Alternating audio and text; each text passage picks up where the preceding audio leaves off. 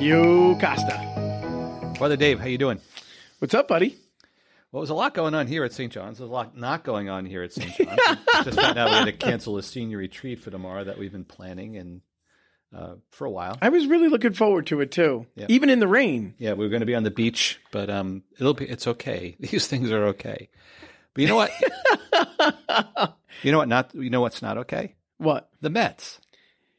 Here it begins, guys. Here it begins. Freaking end. Oh, and Yankee fans, you should be fortunate at this time. Every year, I'm like cautious because I don't want to get burned again. So the last podcast, we were talking about Scherzer and DeGrom pitching in the same game. And now they're not pitching in any games because they're both hurt. No, and I was like, wow, this is an example of the dominance that we're going to exude this entire season.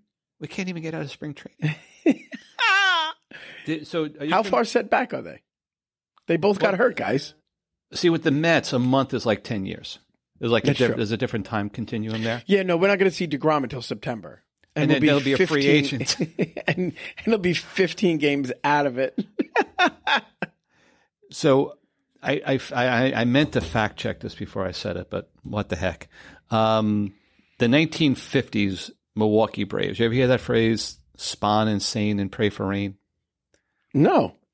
So they had two really good pitchers, Johnny Sane and Warren Spahn. And I guess the rest of the pitchers weren't that good. I really meant to check that. So that was the phrase. You would have your number one starter, your number two starter. Then you would pray for a bunch of rain delays. And that's what we had. Like, I would have been okay with those With two. that, yeah. But we don't even have that anymore. No, but now, Scherzer's hamstring is probably going to linger the entire year. Oh, absolutely. He'll probably have the worst season of his career. Yeah. And we'll find ourselves buried last. I loved my dad. I still miss him to this day, but he did this to me. Your dad? Yeah. And it's all Walter O'Malley's fault because he was a Brooklyn Dodger fan. I could have been a Brooklyn Dodger fan. And the Dodgers moved. My dad would never be a Yankee fan. No way. I definitely would have been a Brooklyn Dodger fan. So he sat out baseball for 4 years. He wouldn't be a New York Giant fan. Well, they left too, so it wouldn't matter. So he wouldn't be a Yankee fan. And now I'm saddled with the Mets. And I've done the same thing to my kids. I said to them, if you want to go in your own direction, God bless you. I've made them like free agents. But they've drank the Kool-Aid too. They can't leave. No, I want them to. Get a life. Get a life. You're still young. You still have time. You got the Dodgers. You got the Yankees. You got good teams. Now, you don't have to follow my path. You don't have to make the same destructive decisions that I've made. I knew that when I watched remember the Ken Burns documentary? Those were awesome. I've been watching them recently. They were on the MLB channel. Yeah. Yeah, because that came out the year of the strike in 94. Did it? Okay. Or 95. Mm-hmm. And I remember we watched that. Oh, every episode. That was awesome. Yeah. And I remember when they got to the whole part of the history of the Dodgers and the Yankees and those battles. Oh, in the 50s was ridiculous. Right? And how the fans, they lived in the same neighborhood as the fans. Yeah. And I was like, I would have been a Brooklyn Dodger fan. Mm-hmm. I would have loved to be there, right? And to be a part of that team. And now they're gone. They're gone. And all of that, the beautiful history. And now what do we got? We got the Mets. I've actually gone around the Ebbets Field apartments. I've walked around it. No way. And tried to picture it. Really? Yeah. Because the blocks are still the same, and the Polo Grounds too. I was up there recently. Why don't you tell everybody about what Howie Rose said to you? So, I might have the details of this one mixed up too, but Howie Rose, who's the broadcaster for the Mets and an icon in New York, he's amazing. One of the best broadcasters. Put it in the books in history. And he was on Twitter recently, and he's had this thing stuck in his craw since 1973. And I'm laughing because I do too, just different ones. So Game 6 of the 1973 World Series, Mets miraculously are there. Somehow they made it into the playoffs, beat the Reds in 5 games. And they're playing the A's, who had won the World Series. They leave New York up 3-2, so they have to win one of the 2 games in Oakland, right? And Yogi Berra, the manager at the time, has 2 starting pitching choices. One is George Stone, who nobody would really remember, but he had a pretty good year in 1973. He could pitch George Stone in Game 6, or he could pitch Tom Seaver in Game 6 on short rest. it seems to most people, and it seems to Howie, and he will tell you that you put Stone in, and then you still have Seaver on full rest. But that's not what Yogi did. He put Seaver in Game 6 on short rest. Seaver lost. Then they lost Game 7. So Howie Rose was tweeting about it the other day, and I replied to him. I said, "Howie, I love you, but you got to get over this." And his response was, "Make me." Isn't it great how we hold on to our hurts and we hold on to our disappointments? I love how we're coming on almost the 50th anniversary of that. Yeah. And he hasn't let it go. It's still a thing. Oh, and we can celebrate the greatest tournament in the history of sports. Well, we could, if any of us had watched the game, we could celebrate it. No, but we could celebrate. You were talking big last week. Oh, everybody's going to be 9:20. Everybody's going to be watching it. And what were you doing yesterday at 9:20? I was moving a couch. Okay. Somebody was donating. They were going to throw it out otherwise. They were donating a used leather, so you would love seat sofa. Saving society. I was, and You're sweet. It's really comfortable. It just conforms to my body. It was great. I sat in it and I totally forgot about the game. Could and you I was move into your office? Because the one in your office is falling apart, by the way. I know. I think the got kid's it. picking the cover off. Yeah, I have to get a new sofa. We have to get that for campus ministry funds. But Listen, but on Saturday night, the Duke North Carolina game, that was great. Mm-hmm.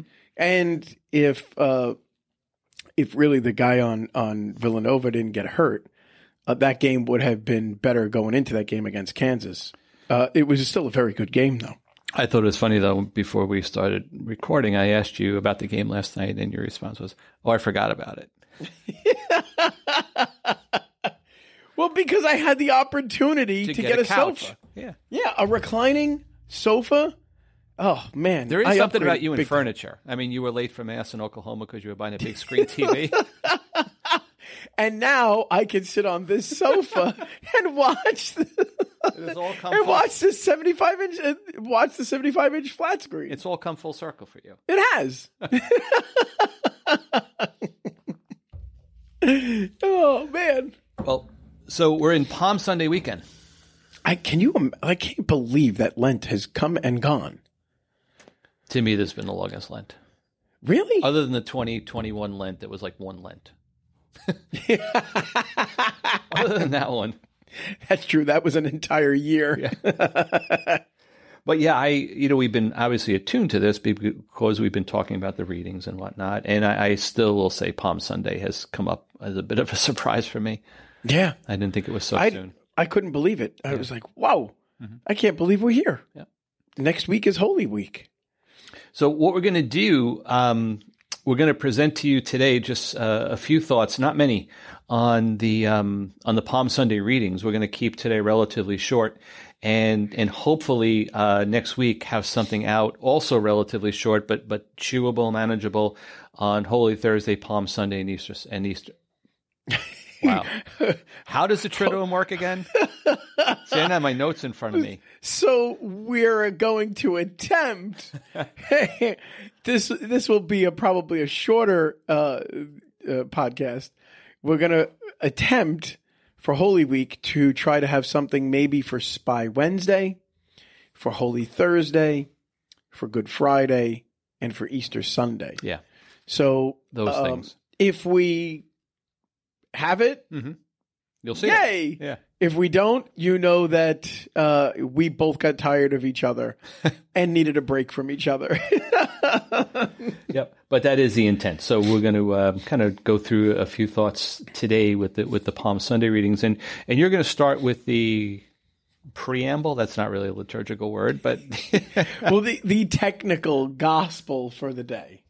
So for those of you who remember, for those of you who might have forgotten, Palm Sunday's liturgy is going to be different. Depending on where you go, there are different options on how to celebrate this, depending on the need for the community and what can be celebrated at what particular Mass.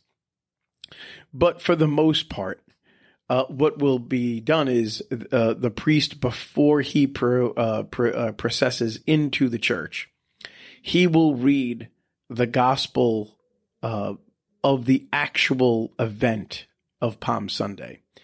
And then in place of the gospel, during the time of the gospel, will be the time where the priest and 2 elected lectors will get up and we'll all stand for the Passion narrative to get our hearts and minds and souls ready to encounter this week. So what I would like to do is just start with the gospel that we will hear before we process in, before the priest processes in.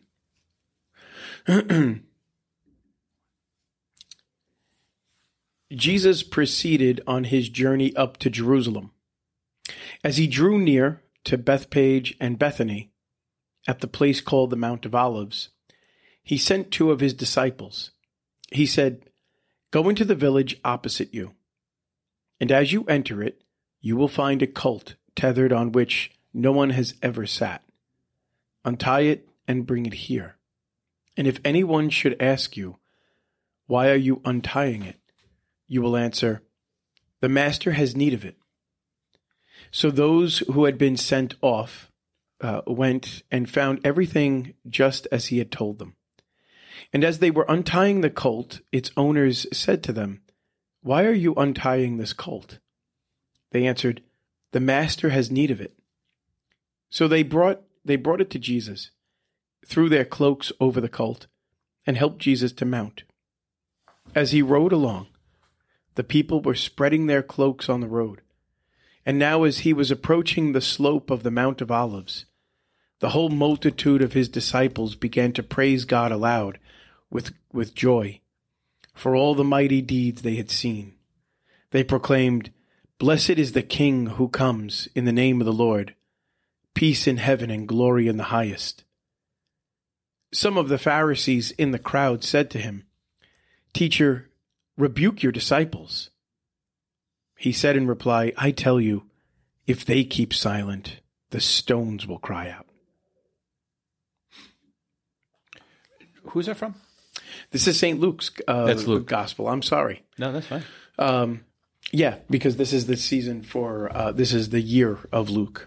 I love at the very end how Jesus makes it clear. So what do you think he's saying there? Just read it again, but just like that one part where the stones. Well, really quickly before that, Sure. Before we get to that point with the stones, it says that Luke records that everybody was proclaiming, "Blessed is the King who comes in the name of the Lord.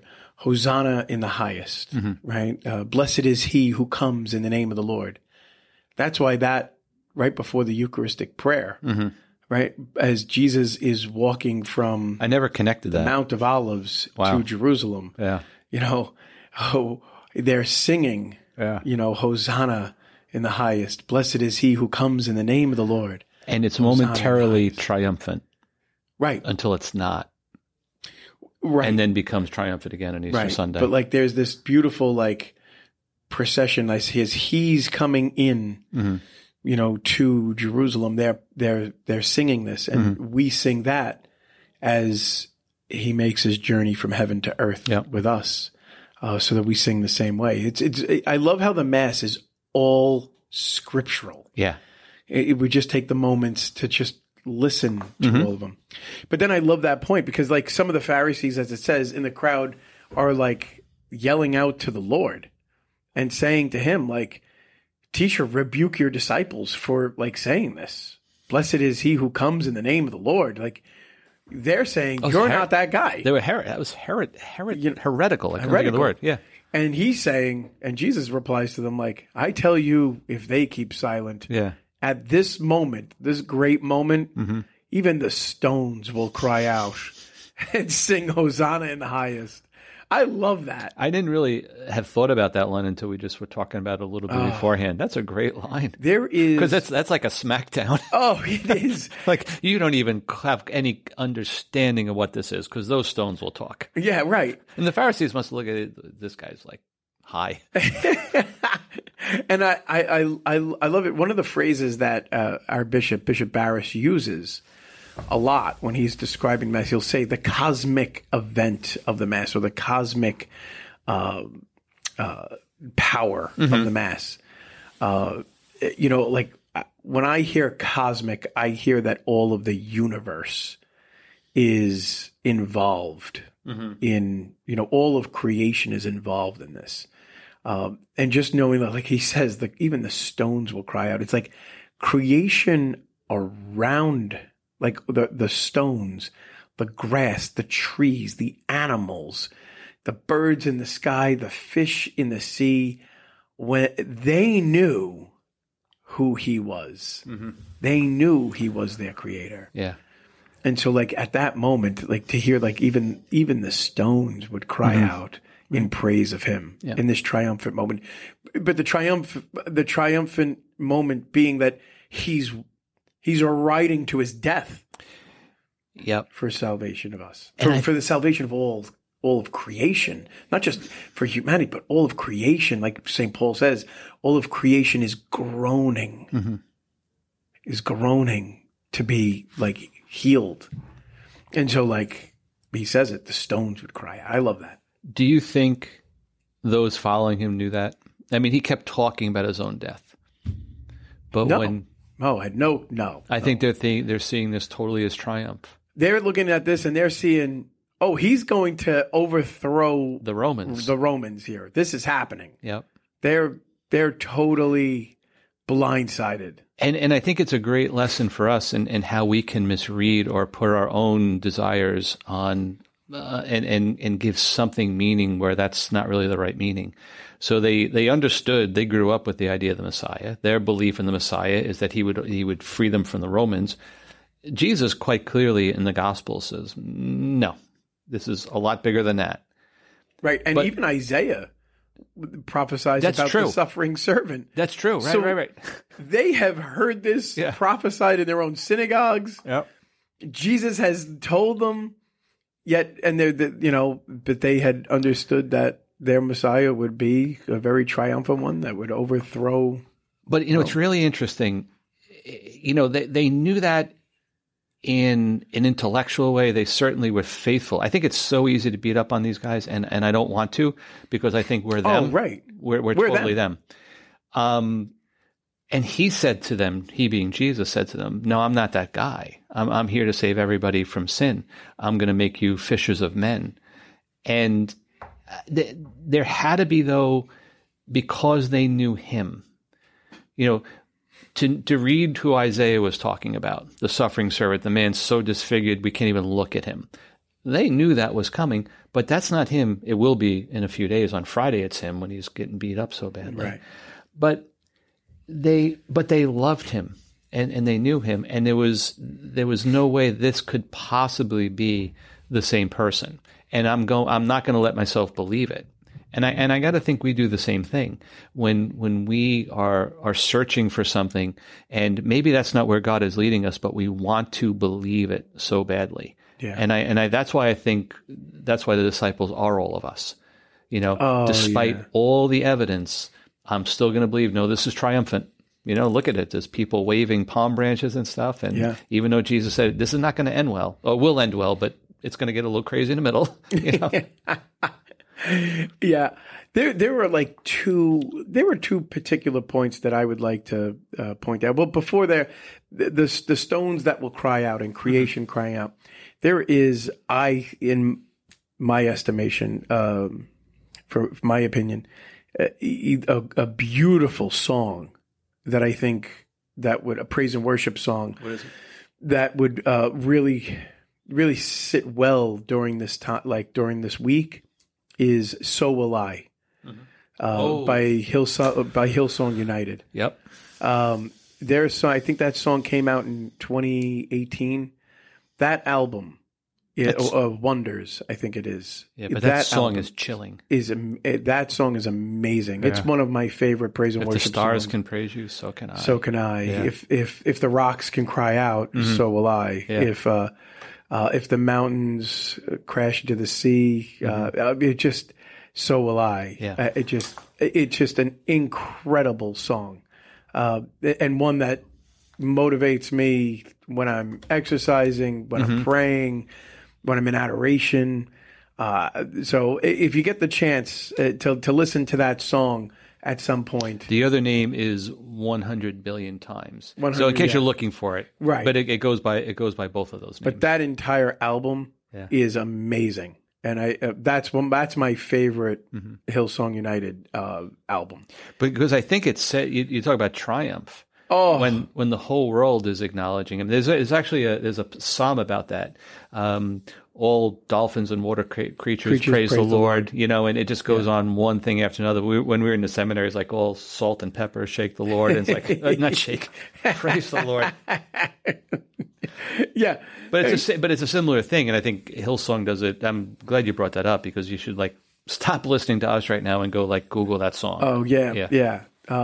But two particular points that I would just like to that we would like to just kind of focus on today is the cloaks and the palm branches being tossed down to the ground to pave a path that the Lord will ride on, and the promises that is fulfilled here in this reading.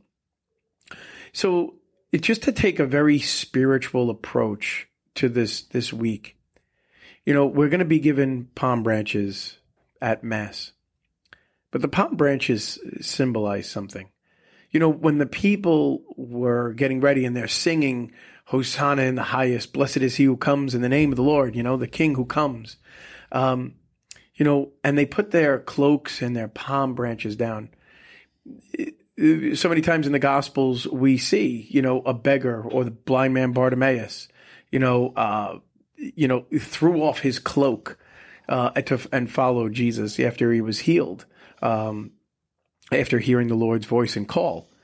And when they're throwing all of these down and allowing our Lord to ride over them, it is the symbolic reality that you and I are called as Christians to lay down the palm branches of our sins, the cloak of heaviness, the weight of our, whatever it is that we hold on to and struggle with, to really allow our King to ride on and triumph over them and really give him, a glory over that, for the victories that we've already received and have witnessed that the Lord had worked in our life, to give gratitude for that. But also to be very conscious for the things that we have yet not laid down, to lay that down, to be one of those people in the beginning of this gospel, to lay it down. And let it be trampled. And let it be trampled. Yeah. That's a beautiful image. I had never really thought about that before. Yeah. But we can't really accept him if we're still holding on tightly to our sins. And we do all the time, but... right. Hold on to our sins all the time. But when we can give them up, it just leaves room for him. Yeah. And he wants us to and be able to say it's over. Because I think a lot of times we'll put it down at one moment and then pick it back up. And we gotta, and our Lord is just asking for us to just lay it down. Leave it there. It's going to be okay. Right.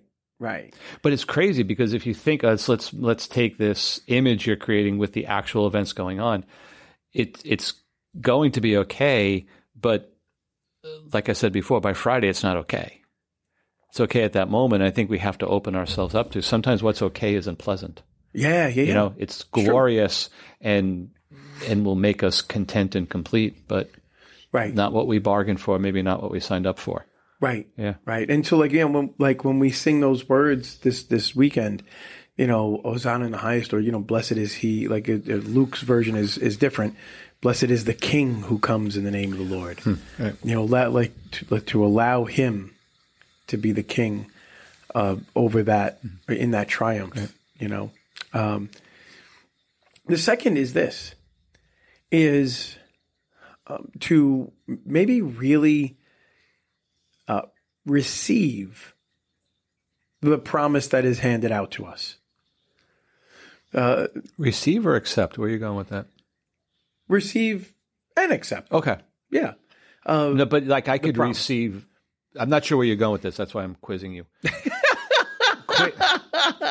I'm sorry, quiz was not the word. In all seriousness, I'm trying to understand. He's quizzing me, guys. I will on other things, but he's publicly shaming. I am Jesus in this analogy. All right. This is sincere. You can hand me my phone. I could receive it, but then I don't have to do anything with it. So, but I don't know.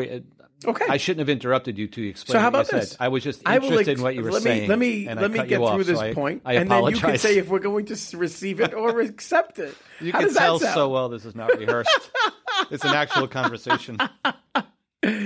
So throughout all of the scriptures, especially during this Lenten season, we have been hearing about the promises, the promises that the Lord would make over the centuries about the Messiah, about his son, about the anointed one, right?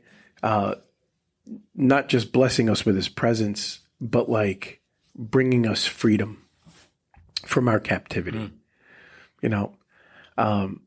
and here we see the promise fulfilled. Okay. We see the promise fulfilled. However, we could read this story. We could read this and just see it as a story and move on. And, just kind of check the box as I went to Palm Sunday, got my palms. I'm going to make that nice little cross that I can make out of my out of the palm branches. I'm going to stick it on my wall so it doesn't look gross and move on. But like to really own this message, I'm not going to use the two words that we were using because I'm going to let you use it. But like owning this promise is to then own the reality of victory in our lives and the reality of grace to really win and over like allowing it to work in our lives. And it's really beautifully said, because I think that's the direction we want to move as we start to talk about Holy Week. Whether we were talking, and we'll talk more about this in the coming week. Did Peter own it? Peter was closest to it, but we see how he was on Good Friday. So it is one thing to receive it, to say, "Oh, I see that," but I like this word owning. And it's something that we're challenged to do all the time. To make it ours, because that when we're truthful with ourselves, the owning part does not always present us with the easiest, to use the word we were using last week, most comfortable path. Yeah. Yeah. There have been some very influential people in my life who have promised me something. And when that promise came to fulfillment, there was a joy that I received from knowing that promise was fulfilled. Whatever they promised me, that was life-giving to me. Right. And it brought about a deeper level of trust in that person. And so when you and I hear about the promise that the Father has given us in the Scriptures, and we pray at Mass and we hear about the promise being fulfilled, that should bring us joy. Right. That should bring us joy, and it should deepen our level of trust that the Father, as much as the devil likes to create those lies within us and of doubt, that the Father doesn't love us, doesn't care about us, is not listening to us. To this celebration on Palm Sunday is to we're celebrating because it's like, no, the promise that he had been talking about, he's given it to us now. And now we have to own it. Yeah. I was thinking, if you're a non-Christian and you're trying to understand Christianity and understand the story, you might think Palm Sunday is the ultimate event. Oh, see, he came into Jerusalem and he was victorious. Yeah. That's why this whole thing is made up, because by the end of the week, he gets beaten up and killed, Yeah. And I think for someone, like if you really try to, I think for some of us who grew up with this, it's been the image we've had our whole lives. But when you step back and try to almost take yourself out of the story a little bit, it really is so different that, no, this is not the final thing. This is a step on the road to salvation. But despite everybody being happy on this day, things go south quickly. Right. You know? Yeah. And so, like, really quickly, just before we kind of wrap things up here, if you get the opportunity, please either go to Mass each day if you can, or at least read the Gospels for each day. Yeah. Because the church does an excellent job of allowing you to enter into the buildup of the drama that unfolds this week that as it took place 2,000 years ago. The conflict of Jesus now being in the temple area, like, because we left him at Palm Sunday here. He's in the temple now for the Passover. There are travelers from all over the place. The Jerusalem is hopping. Mm-hmm. Jesus is in the temple area, like he's there, and he's preaching and he's teaching, and people are being healed and cured, and yet at the same time, the Pharisees are trying to find a way to kill him, and there's just this tension. And when you allow yourself to get into that, like it really heightens the drama for the end of the week. Yep. And then by the time you get to Holy Saturday, you're spent and exhausted, but wonderfully. Yeah. Yeah. Well, I think we're good, right? Listen. Nope, so there's nothing left to be said about Palm Sunday by anybody. I love how we just let go of receiving the promise, accepting the promise, just own the promise. He's giving me that look like he wants to kill me. No, I honestly feel bad because I was engaged in the conversation, but it sounded bad, but I really was. There'll be enough times I'll make fun of you to your face. The best part is that usually most of those times when not just you, anybody derails my thought for a second, I lose it. You do. I completely lose it. I can't believe I held on to that. And I don't even think it was a really thought-provoking, profound point. You were in the middle of a conversation with our other campus minister, Miss Madalena, and I earlier today. We were standing in the doorway of your office to the chapel. The three of us were discussing something. At one point, you turned your head, you saw a student, you were gone. He really has the attention span of a goldfish. And on that note, folks, God bless. God bless, guys. And we're praying for you this Holy Week. Take care. Bye.